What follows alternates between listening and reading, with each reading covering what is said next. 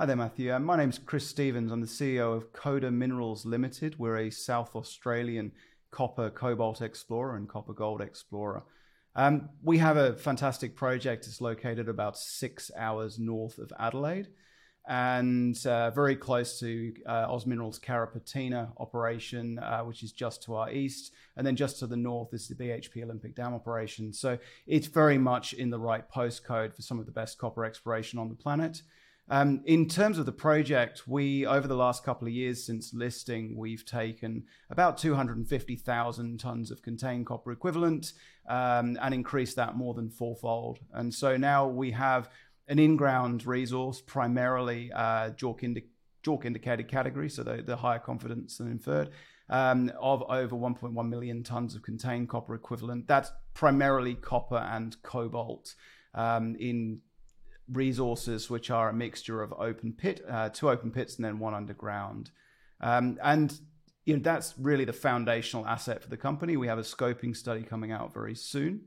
Also, in addition to that, we have deeper iron oxide copper gold exploration, and we have some fantastic historical hits. Talk a little bit more about that as we go along, but really the 2 projects in One Elizabeth Creek, great foundational copper cobalt assets in shallower, more advanced resources, and then incredible blue sky with the copper gold as well.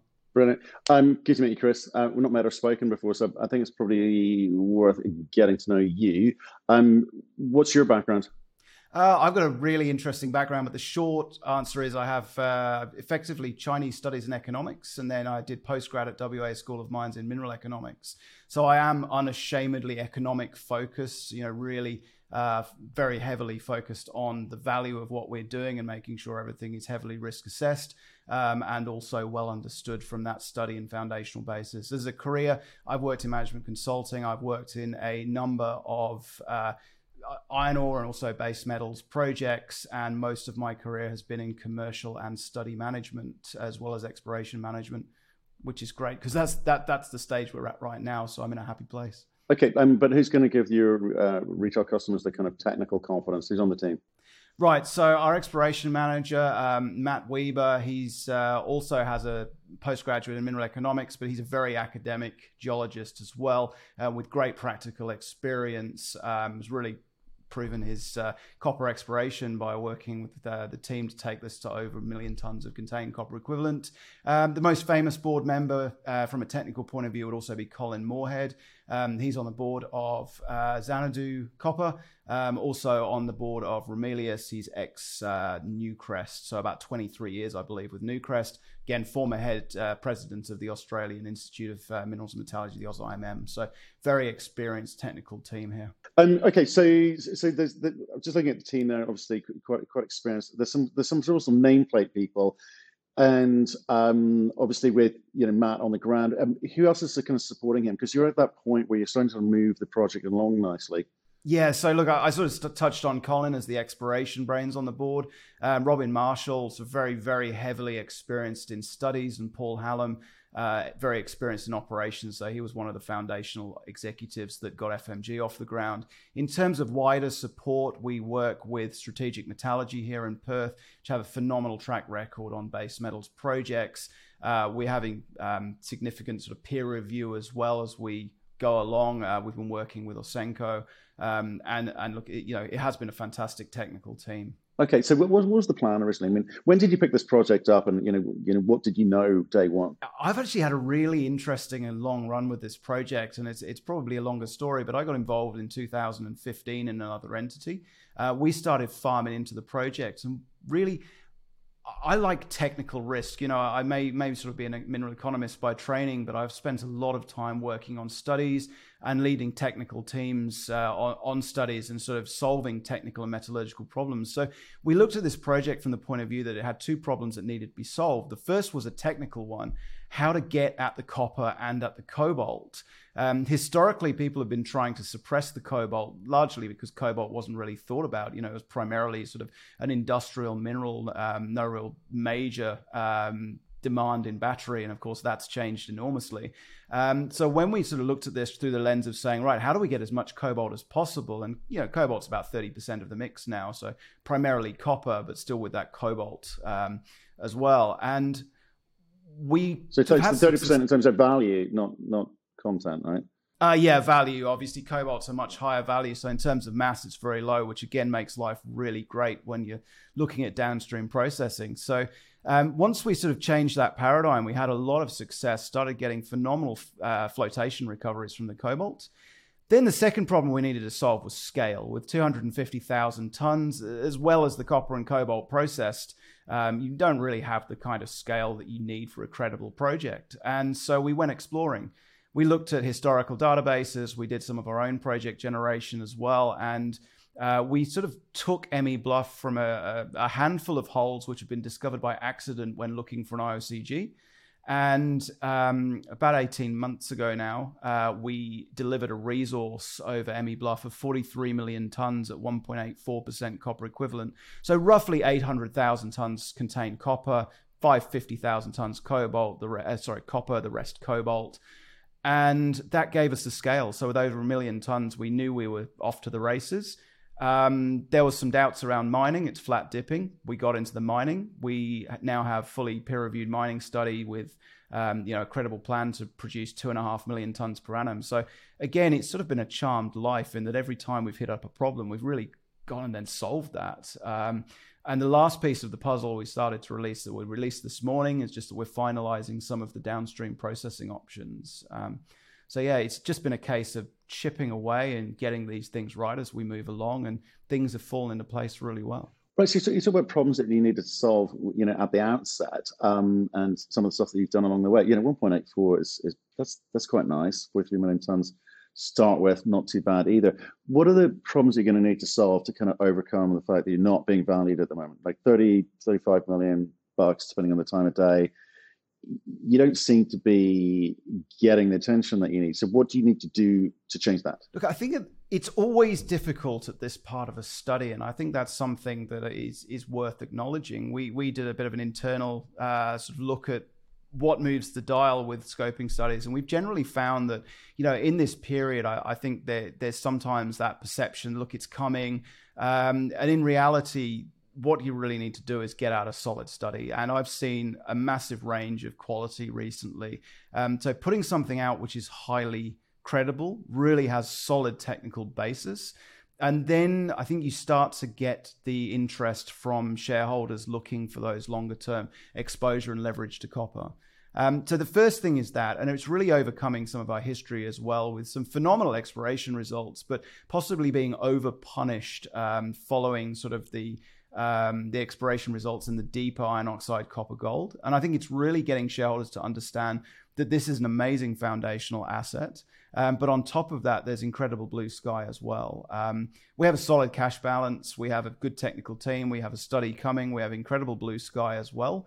There are a couple of strategic things I think we need to solve. So the first is getting that study out there and making sure that people understand what it really means. And then the second is maybe solving the exploration puzzle with the IOCG. And that, again, could mean looking at joint ventures. It could mean looking at taking on a bigger partner. And what we're trying to do at the moment, and I feel like I'm jumping around a little bit, and this is, again, one of the challenges with this project. It has so many things going for it in terms of the foundational copper cobalt, but then also the big blue sky.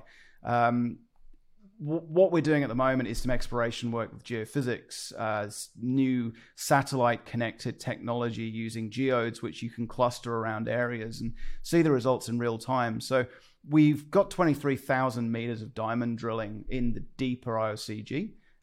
We're pulling together that database, and then we'll start to look at our strategic options from there. Right, and obviously the other difficulty with companies of your size, I know you got cash. So how much cash? You said I've got cash. What are we sitting on? About $7 million. Okay, so not too bad. You've got a bit of optionality there. But the difficulty with small companies is when you've got, I think you described it, very positively, but you've got lots of options, you've got lots of projects and targets that you can go for. But it's helping the retail by articulating clearly how you piece all of this together, and not getting distracted by too many moving parts and spending your money efficiently. So again, you've done studies on what works. What do you think you need to be focused on, and where are you allocating that capital, the majority of that capital, now to be able to show that this thing has some economic future. Right. I mean, with the study, most of the money has been spent. So the expensive part of the study is primarily drilling to get you enough confidence to be able to fulfill the JORC, JORC, ASX, and ASIC criteria. So you've got to have your payback period backed by indicated material. 95% of our entire mine plan is in the indicated category. And so a lot of that money has been spent, a lot of the work historically as well on flow sheet development. So you can do a lot of damage with a very small amount of money in terms of creating value. And that's what we're focused on right now. The exploration, especially the deeper exploration, is more expensive. There is no doubt about that. These are deep holes. They're deep holes into a proven, highly prospective system. In fact, it's not prospective, it's proven. We've hit some quite incredible intercepts down there, sort of 50 meters plus of sulfides in multiple intercepts. And so strategically getting value from that is about, again, focusing on what you can do for relatively low cost, in our case, geophysics, to sort of triangulate, correlate against the drilling that we've done, and then possibly looking at strategic options on that. So on the one hand, we've got plenty of money to be working away on the study, delivering that value, locking that in. And then the exploration upside is a mixture of shallower resources, which we can afford to explore, and the deeper resources, which we're really looking to make sure that we put our best foot forward. So do the technical work and then present that. Right. Okay. And what does that actually look like? Because again, a lot of juniors come on and talk to me about, oh, we'll bring strategic partners in, or we'll bring the Chinese in, we'll bring whoever in. You've got to also paint the picture, present something that they're going to be interested in. So how much more time, how much more money do you think you need to allocate to that, so you don't have to give away too much of the upside further down the line? Look, there's a couple of $100,000 left to spend on the study. It's materially advanced, right? So that's a huge advantage. We are not burning cash right now at all. And that is a fantastic place to be. The second, in terms of sort of getting that study going, is sort of getting that traction with the study is, look, let me put it in simple terms. If you look at Australian copper projects right now, there are not many projects out there with a credible 30,000+ ton production profile in the mining. We've got a little work yet to do just to provide that finalized study to the market. But simply put, this is copper, this is cobalt, it's technically robust, it's mineable. It is, without question, the best mining jurisdiction in Australia, if not the planet. South Australia is a wonderful place to work. We've got some fantastic neighbors, BHP, Oz Minerals, which, soon maybe BHP, and, located right on the Gawler Craton. It is possible, if not probable, this will be the first hydrometallurgical circuit on the Gawler Craton capable of processing long life copper cobalt resources as well. And with ethical sourcing of cobalt, that's another huge plus. So in terms of potential future partners, future acquirers, this is going to be something that gets people's attention. On the flip side, we have a board that has taken, I think, between them over 15 projects from feasibility to production. So if we go down that path, and it's something that at this point is what we're working towards, I believe we have a very credible ability to do that as well. Have they plowed money into this thing, or are they just nameplate, or are they actually helping you on a, I don't know whether it's daily, weekly, monthly process, actually say this is how you move this forward for the big strategic investors to get interested? Because again, small companies struggle with that, and there's that balance between what I need to front up to the market versus what's the reality of actually getting a deal on the table that you can discuss. Yeah, so look, in terms of the board involvement, Keith Jones, our chairman, he's the former chairman of Deloitte Australia. He has plowed over $1 million of his own cash into this company. This company was spun out of another entity. We did not take large founder shares, startup shares or any of that on the way through. This was very much a board doing the right thing by the shareholders, spinning out these assets, and then acquiring everything on market. So again, we had an EGM this morning. The board between us will be cutting over transferring over $300,000 to the company for shares acquired in the last raise as well. So yeah, the chairman in particular, but and in terms of drive, the chairman is in here. He drives us very, very hard. It's not a team that needs to be driven because we're all very dedicated. There's a bit of a joke. We put the OCD in COD, and we really are a team that we enjoy working together, and we enjoy the work that we do. I'm never that interested when people say they work hard, because everyone works hard. Show me the results, and that's what we're working on right now. But in terms of the board, again, Colin Moorhead is on the phone to me almost every day. I have no. He puts so much time and effort into this company. Robin and Paul, feasibility questions, oversight. So again, it's a very strong board. It's a board that's got a lot of its own skin in the game, a terrifying percentage, but actually not that terrifying considering how solid the company is and my super fund is in this project. This is my first serious CEO gig, and I intend to make this work. So again, great team, great board. We're very focused. Okay. So in terms of the share register and the kind of the corporate makeup there, for an Australian company, relatively tight. But I should say it's been around as well. How are you sort of managing, the kind of dilution component and making sure that this isn't the eternal, raise equity cookie cutter, raise equity, there's a treadmill one has to go through. So how do you get the growth component into the story without the dilution? That's a fantastic question. And what we've focused on to date is obviously very carefully and small control raises, really to make sure the company can raise on its sort of own terms and on its best terms, rather than allowing cash to get too low, which I think is often a mistake, especially around studies. And then really to focus on what can move the dial and what is going to build value for shareholders. And in my opinion, those are effectively three things.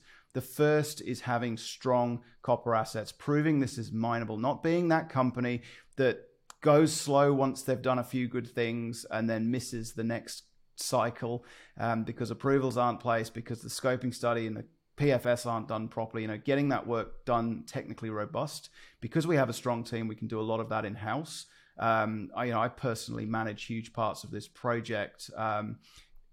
It's a lot of work, but we, as I say, we love what we do, and I believe that builds value by getting these things done. The second, so first, lock in the value of the study. Second is create that blue sky. Make sure we're doing the right things in terms of exploration. We've, like many companies, we've had our ups and downs. We've had some fantastic hits. We've had some less fantastic hits. But ultimately, we're sitting on some incredible real estate with proven deeper IOCG copper gold systems, as well as that foundational asset. Then the third one is incrementally improve. My list of opportunity, we have an internal opportunity register we keep, is long. And everybody knows that if they're coming and looking for the reason to do something, it needs to be accompanied by a cash burn down chart. It needs to be accompanied by an explanation of what that announcement is going to look like and what the news flow is going to be driven if it's successful. And again, we plan strategically very carefully. Right. And do you think, we sometimes see this when you kind of get a consultancy background, economics background, where the story is almost too complicated for the average guy or gal to understand. You kind of got the kind of sedimentary component, the ICG, and in the background there's also a Breccia story going on as well, where I know, right? So there's a lot of kind of moving parts. That you're early stage and you're trying to do things in a kind of a systematic, well thought through way, and always with an economic understanding of what you're trying to do. But is there a simpler way to tell this story that you think retail have missed? Because I'm looking at your chart from middle of last year. It was like people got super, super excited, and then they kind of it's come off a bit. 2022 sucked for everyone. We'll put our hands up and say that. But you've got to do something about that now. So how do we do it? Let me explain this very, very simply. And there is a simpler way to do this. We have two assets, effectively. The first is a solid foundational copper cobalt project. There's a lot of copper there. There's a lot of cobalt there. We know we can mine it based on the mining study. We have done all of the work on processing up to the final trade-off studies, which essentially means we know we can process it. We know it's a good, technically robust project. We will deliver a full scoping study on that to the market very shortly. So it's a lot of copper. It's in a wonderful place. We know how to mine it. We know how to process it. We're advancing very well. It's a good, solid what I would call mid-tier foundational asset for a company befitting of a higher share price than our current one. The second part of the story is the deeper IOCG. That is a slower burn. It's a more expensive burn. It's a higher risk, but it is also a massively higher reward. If, and I believe we absolutely will, get the strategy right in how to take that exploration forwards, the potential reward for shareholders is also enormous. That's the story. Okay, so you got a hero product, and there's some optionality with another couple of projects, one which probably will require a strategic partner, but you're very focused on delivering scale, grade, and growth on your hero project. Absolutely. It's in my opinion, the best leverage to copper that I'm currently aware of in the ASX. And that's something that I'm very interested in, is leverage to copper, both as a career and in terms of my own personal investing.